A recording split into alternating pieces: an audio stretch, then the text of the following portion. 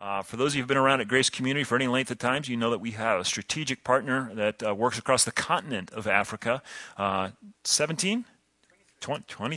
23 countries presently we're in, 23 that we're working all across the continent with, and really helping churches become really healthy with Great Commission-minded principles, with the principles that we exist as a church that we might make disciples who make disciples. And so J-Life as an organization has been part with us for many years. This is a new opportunity for a lot of you to meet other dear friends of mine. This is Warren and his lovely wife Lynette G., originally both from South Africa, and they are here today to help us really keep these principles in view. So could you please welcome with me J-Life Ministries' Warren G. to the stage.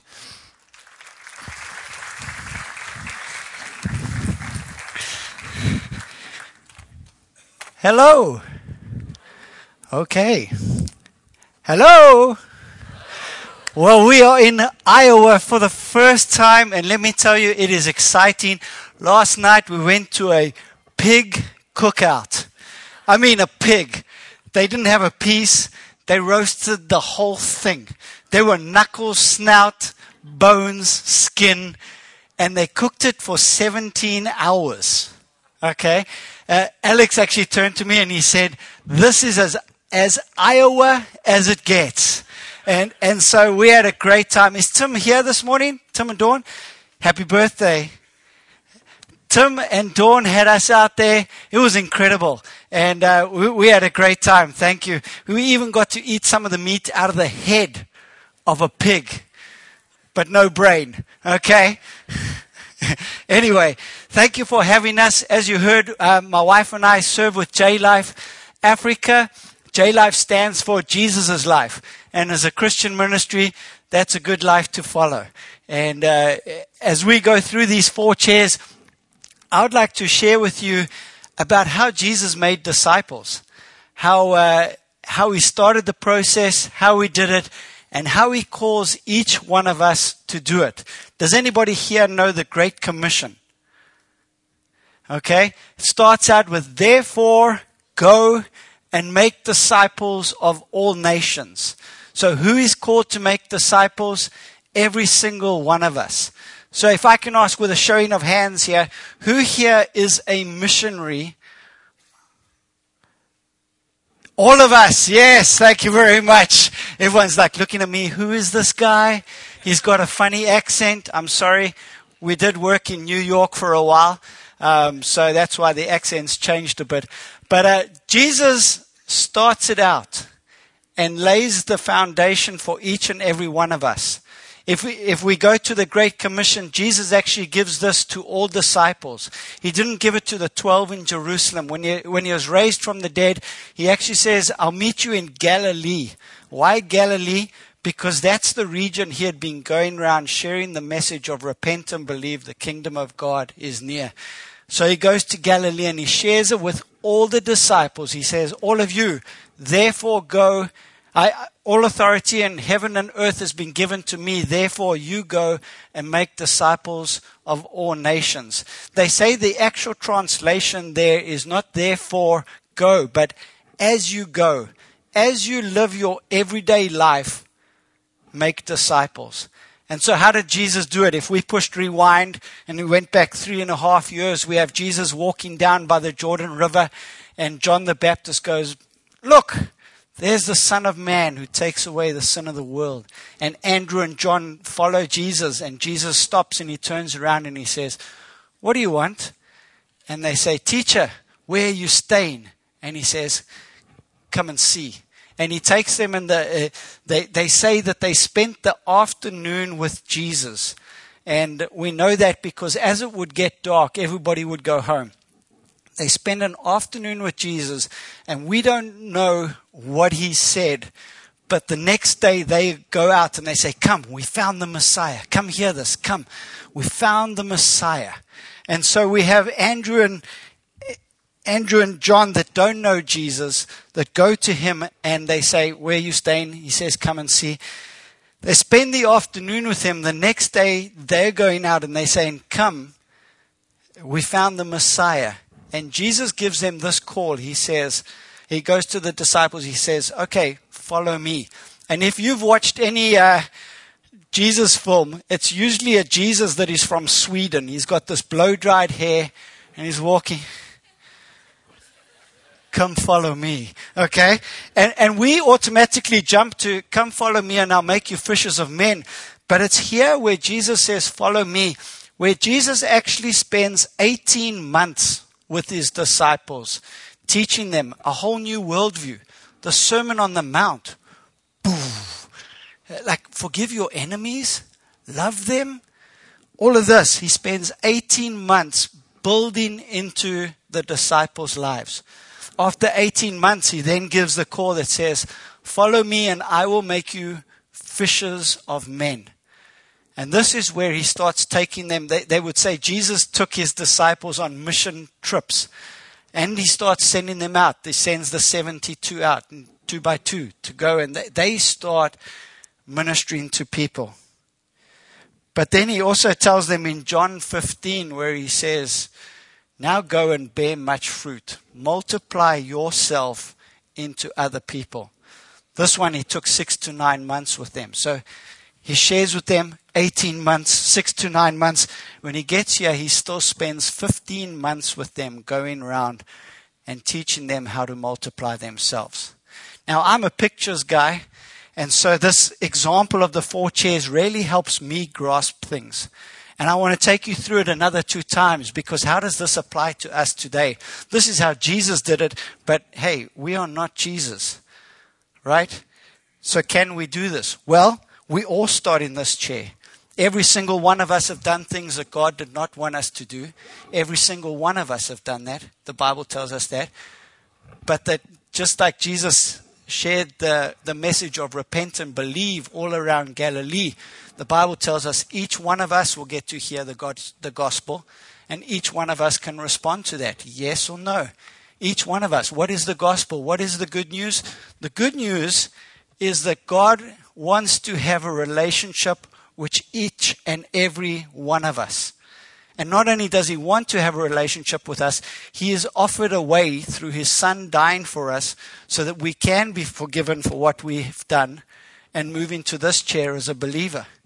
This chair is often referred to as a lazy boy within Christian circles because this is a comfortable chair. This is where we get fed. Our church has all different programs to feed us. And I don't need to take a lot of responsibility, but I'm a believer. I'm saved. Okay? This is for other people. I'm good. All right? This, we cannot stay here. Jesus says in John 15, he wants all of us to get there. And so from here, we have to move to the worker chair. Now, this is the hardest possible chair for a Christian. Not this one, this one. This is where Jesus starts doing the pruning. I don't want you doing that anymore. It's not good. It's not bad, but I don't want you doing that. It's a good thing, but I've got something better for you. Pruning is hard. And what happens here is we often say, yes, Jesus, use me. I want to do whatever you want me to do. And opportunities open and the church says, can you do this? Can you do that? Can you do that? And we go, whoa, that church is using me. So we go back here. And we get here. Why? Because it's a little more comfortable. It's not as hard. But you cannot get to that chair without going through this chair. Jesus actually says the harvest is plentiful. Tim, you're a farmer. The harvest is plentiful, but the workers are few. How many people in this church come help you harvest? Okay. The harvest is plentiful. There are people that don't know the Lord. There are people that know the Lord. The harvest is plentiful, but the workers are few. Why? This chair is uncomfortable. Okay? If that was the lazy boy, this is like a Walmart stool. Okay? This is not good. But this is an important chair because God does great work in our lives. And from this chair, he moves us to this chair. This chair, you have to start taking responsibility for your own growth. You can't live on a sermon a week.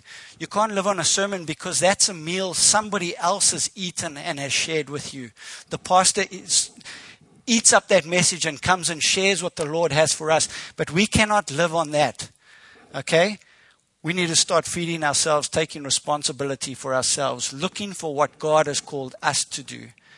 And then when we get here, we start taking responsibility for people there and there. Those people look after themselves. These people start looking out for others.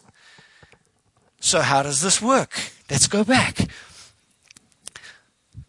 So if you're a Christian, we are all called to make disciples of all nations. So our key word here is we need to win the lost. And we need to get involved in their lives. People are not banging on church doors to come and hear the gospel. We need to get in their lives. We need to love them. We need to serve them. We need to build relationships with them. But the hard part is we also need to share this part, the gospel. We can't just be friends. We have to share the gospel. The incredible thing is God has not called us to be theologians, but He's called us to be His witnesses. And we can all witness to what God has done in our lives. We can't witness to what God's done in someone else's life. But I know Warren was on a trajectory that was only worried about Warren. And when God met me, He had to do a lot of work in me. And when God met me, I was a 13-year-old boy that suddenly heard the gospel for the first time on a vacation on a beach, thinking I was at a beach party.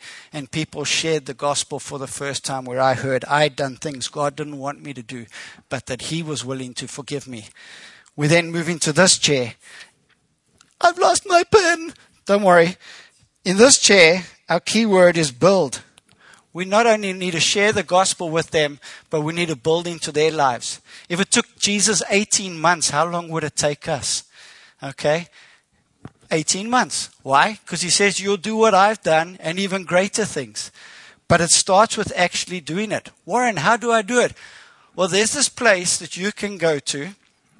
It's called Starbucks. Anybody heard of it?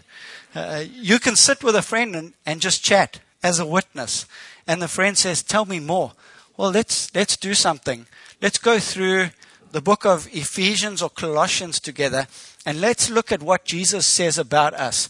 This chair, we need to redefine our identity, and our identity is found in God. In Ephesians and Colossians, there are 30 different things that Jesus says about our new identity. Let's read through 5 verses and talk about that. Can anybody do that?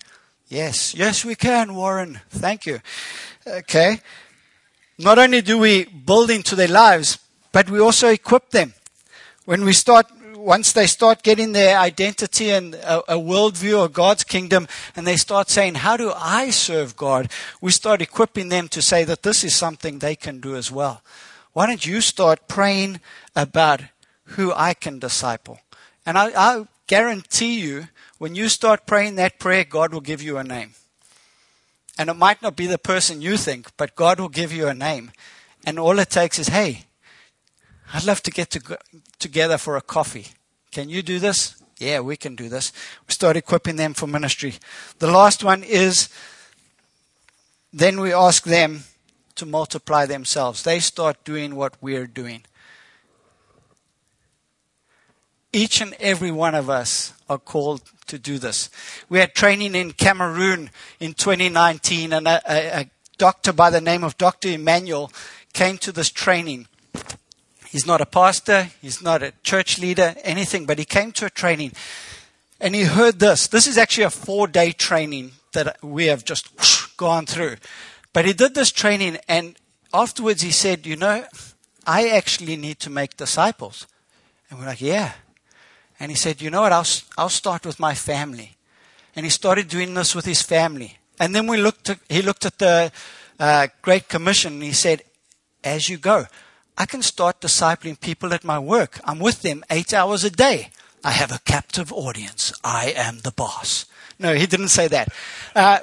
But he started discipling people at his work, and it started changing his community so much that last year, during the worldwide pandemic, he was voted in as the mayor of the city of Edea.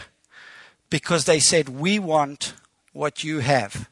Now, when I share that, we probably think it's a little village in Africa. The city of Adia has over 1 million people in it. But they said, we want what you have here. Do you know the Western church focuses on that if we can just get the best pastor around, we could reach the world. Do you know if your pastor led a person to Christ, led 1,000 people to Christ every single day, your church would be growing like this. At the end of 1 year, you would have 365,000 people. Do you know how long it would take to reach the 8 billion people across the world? 21,000 years. Okay. Now, if God called us all to make a disciple, if one of us here made one disciple a year, and we made them in such a way that the next year they made a disciple, and it continued, at the end of 1 year you would have one disciple. No, let's rather get the pastor. It's 1,000 people a day, 365,000. One disciple a year. At the end of year 2, you would have 4 disciples. Do you know how long it would take to reach the 8 billion people in this world? 33 years. 21,000, 33 years. We could reach the world in our lifetime. God has a plan that we don't understand. But what he does do is he's called us all to make disciples. I want to encourage you to start praying about who your disciple is. And from there, reach out to them and go for a coffee. I'm going to invite my wife up, Lynette. She's going to come sing a song for us. And I'd like you just to reflect on God. What is it that you're saying to me? And who is that person you want me to disciple? Lynette wrote this song in 2019, just before the pandemic, and said, Lord, I don't just want to carry on. I don't just want to carry on doing what I'm doing. I really need you just to interrupt me and to lead me. Jesus, we love you. Holy Spirit, we are so thankful that you are with us all. Father, we thank you that you had a plan for each and every one of us. And pray, Lord, that you'd stir in our hearts what it is you're doing so that we can make disciples who make disciples. In your name, Jesus, amen.